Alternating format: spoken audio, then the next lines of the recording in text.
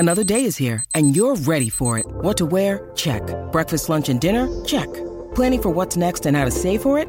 That's where Bank of America can help. For your financial to-dos, Bank of America has experts ready to help get you closer to your goals. Get started at one of our local financial centers or 24/7 in our mobile banking app. Find a location near you at bankofamerica.com/talktous. What would you like the power to do?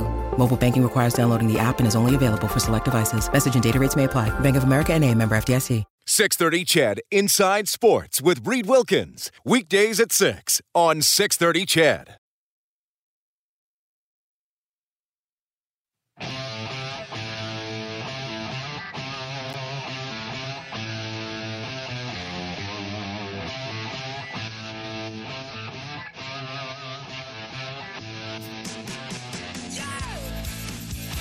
Let's take a quick look around the NHL. Austin Matthews has his 34th of the season.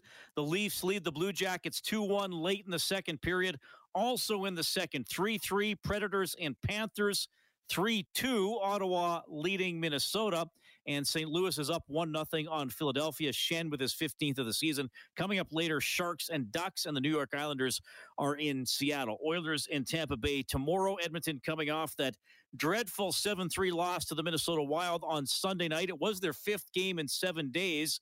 And after the game, head coach Jay Woodcroft was asked, okay, do you basically chalk this one up to fatigue? I don't think we're in the business of making excuses. The schedule is what the schedule is, and no one in that room, I don't think, would go there. For me, what I believe is that when you find yourself in situations like this, that's why you have a structure in place, is to kind of protect the individuals during tough circumstances. And certainly, in between periods, we talked about sticking together and grinding through those tough circumstances, and nobody was pointing fingers. There were no independent contractors out there. We ground through it as a team. We're going to use it as a growth opportunity going forward.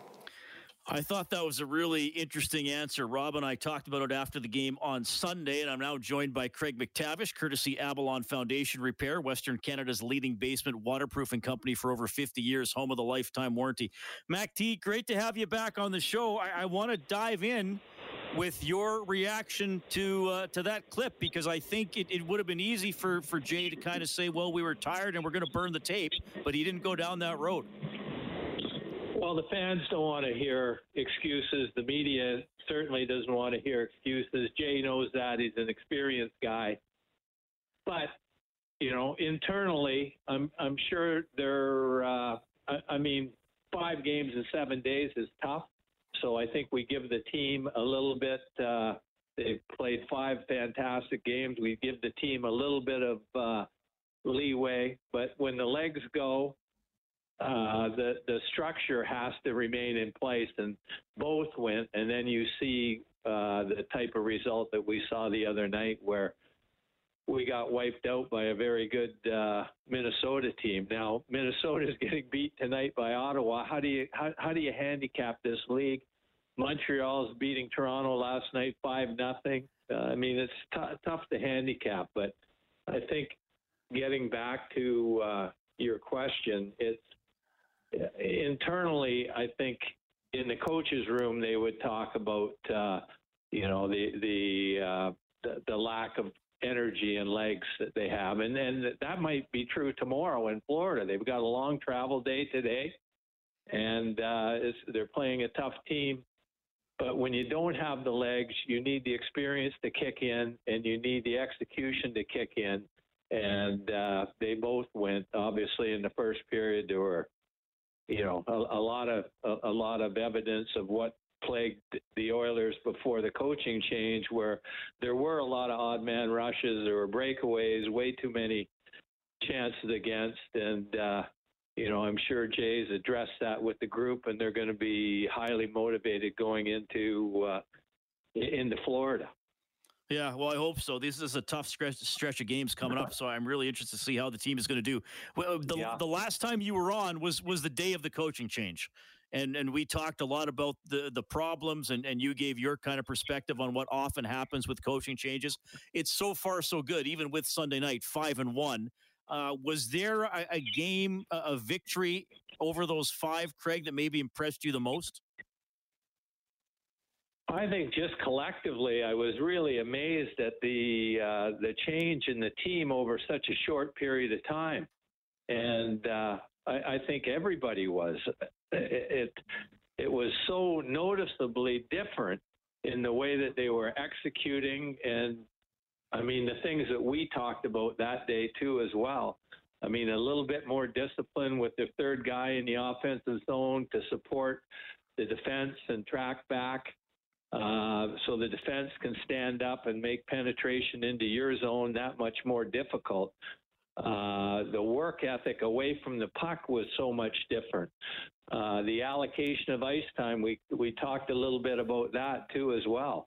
And I mean, you see, anytime you have a coaching change, you have guys that are going to be disappointed. You have guys that are going to be neutral. And you're going to have guys that are going to be excited for another opportunity and maybe a better chance. And we're seeing that in, the allocation of 11 forwards and 7 defensemen. I mean, I talked about for every action, there's an equal and opposite reaction. And the 11 forwards and 7 defensemen, generally it's tough to get the 7 defensemen to play 7 defensemen. The defense generally hates 7 defensemen, but I mean, obviously, Dave Manson with the makeup of the defense and the youthfulness of some of the defensemen that we have, that they're going to be satisfied with 10, 11 minutes, and he's been able to do it. And we haven't ran into any 10-minute misconducts with the forwards or injuries. I mean, that makes it tough if there's a injury early in 11 forwards and you're down to 10 forwards. I mean, that's really hard to compete in today's NHL with 10 forwards throughout the game. But what it does do is it allows the 10th and 11th forward to all of a sudden play with some pretty good players. I mean, Jay's put Connor there. He's put Nuge there. He's put Leon there. He's put Zach Hyman there. And all of a sudden you turn a fourth line into something that was pretty impotent. Very impotent, up until Jay got there, into something that's pretty dangerous. And everything, I mean, amazingly, everything has worked for this coaching change and for this coach. And obviously there's going to be some adversity. We saw a bit of it in the Minnesota game, but it's up to the players to prove tomorrow night that was an aberration instead of the start of an all too familiar trend that we've seen over the years. And I still believe that this team is a good team, an elite team, and they've played that way through the first certainly 5 of the 6 games that since the coach has been changed. But it's a great opportunity for the team to prove they're an elite team by going through Tampa, Florida, Carolina. I mean, Florida is like Alberta was, maybe not quite as strong as Alberta was in the mid '80s, but it's similar. I mean, it's murderer's row down there. You're going to have to be on top of your game to be in the games, and that means have your energy levels high and have your execution at a high level. Well, yeah, I was given some of the stats in the first half hour of the show. I mean, these teams are 4th, 2nd, and 3rd overall, respectively, in the order that the Oilers are going to play them. And Florida is plus 63 in goal differential and 23-3 at home. So, yeah, they're pretty deadly. But I'm more worried about Chicago and Philadelphia. Already? You're thinking that far ahead?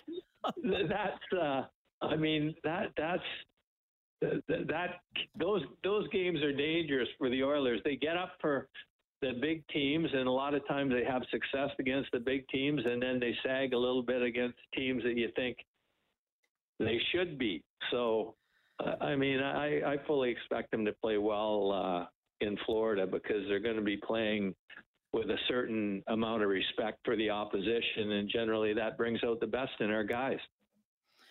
Well, yeah, a fair comment. I mean, I gotta be honest with you. I haven't even been thinking about those games next week because these three are so big coming up here. But so I guess you're putting on your coach's hat for thinking maybe those games next week might be a bit of a downer after playing these three big ones. Okay, that's interesting. We're gonna remember that for next time we talk. Were you at all surprised at now Derek Ryan? I've known him professionally since he played at the U of A and have talked to him off and on. He's very well spoken. He's very intelligent.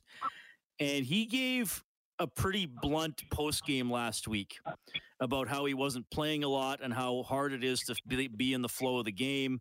And he said he'd never been on a team before, in which the second power play unit never got on the ice first.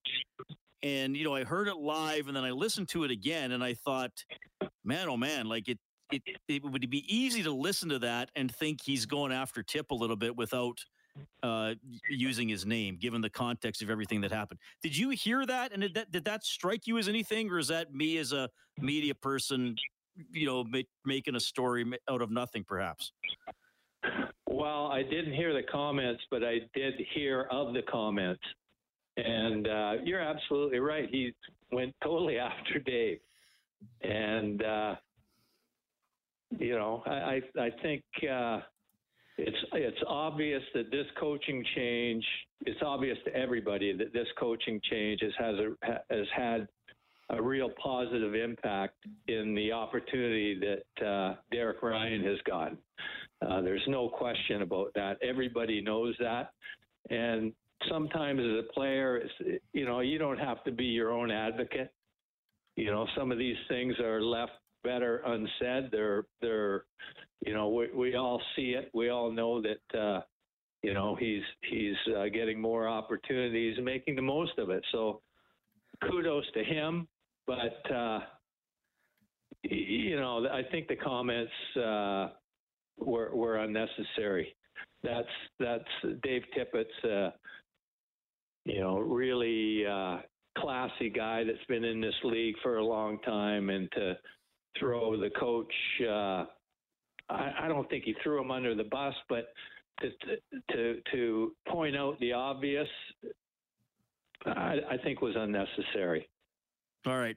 We're going to hit on a couple more things with Craig MacTavish. He's got his old teammate, and I guess a guy who would have been an adversary at times in his NHL career as well, Dave Manson, on the bench of the Oilers, and Tyler Benson. When you need mealtime inspiration, it's worth shopping Kroger, where you'll find over 30,000 mouth-watering choices that excite your inner foodie. And no matter what tasty choice you make, you'll enjoy our everyday low prices, plus extra ways to save, like digital coupons worth over $600 each week. You can also save up to $1 off per gallon at the pump with fuel points. More savings and more inspiring flavors make shopping Kroger worth it every time. Kroger, fresh for everyone. Fuel restrictions apply. Scored his first career goal on Sunday, so I'm going to ask you, Mac T, about your first one. This is Inside Sports on 630 CHED.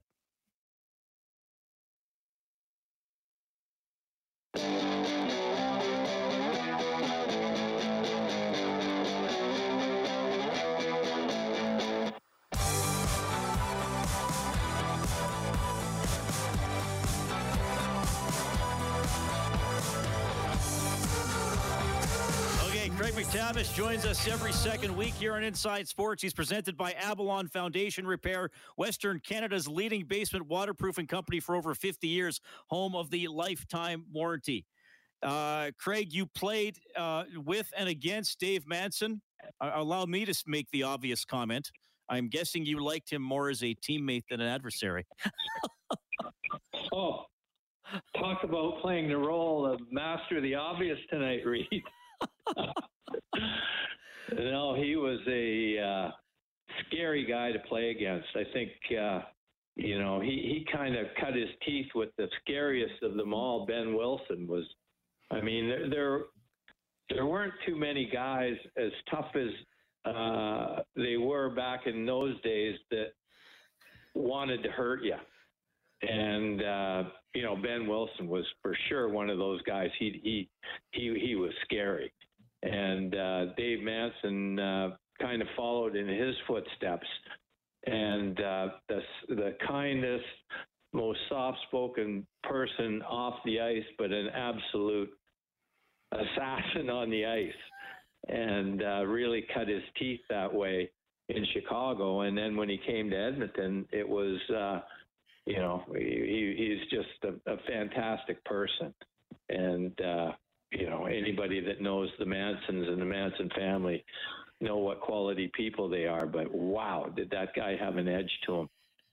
Yeah, he was fun to watch. Did you ever think there was coaching in his future? I don't know how much you would have thought about that stuff while you were playing, but did you see that in Dave at all?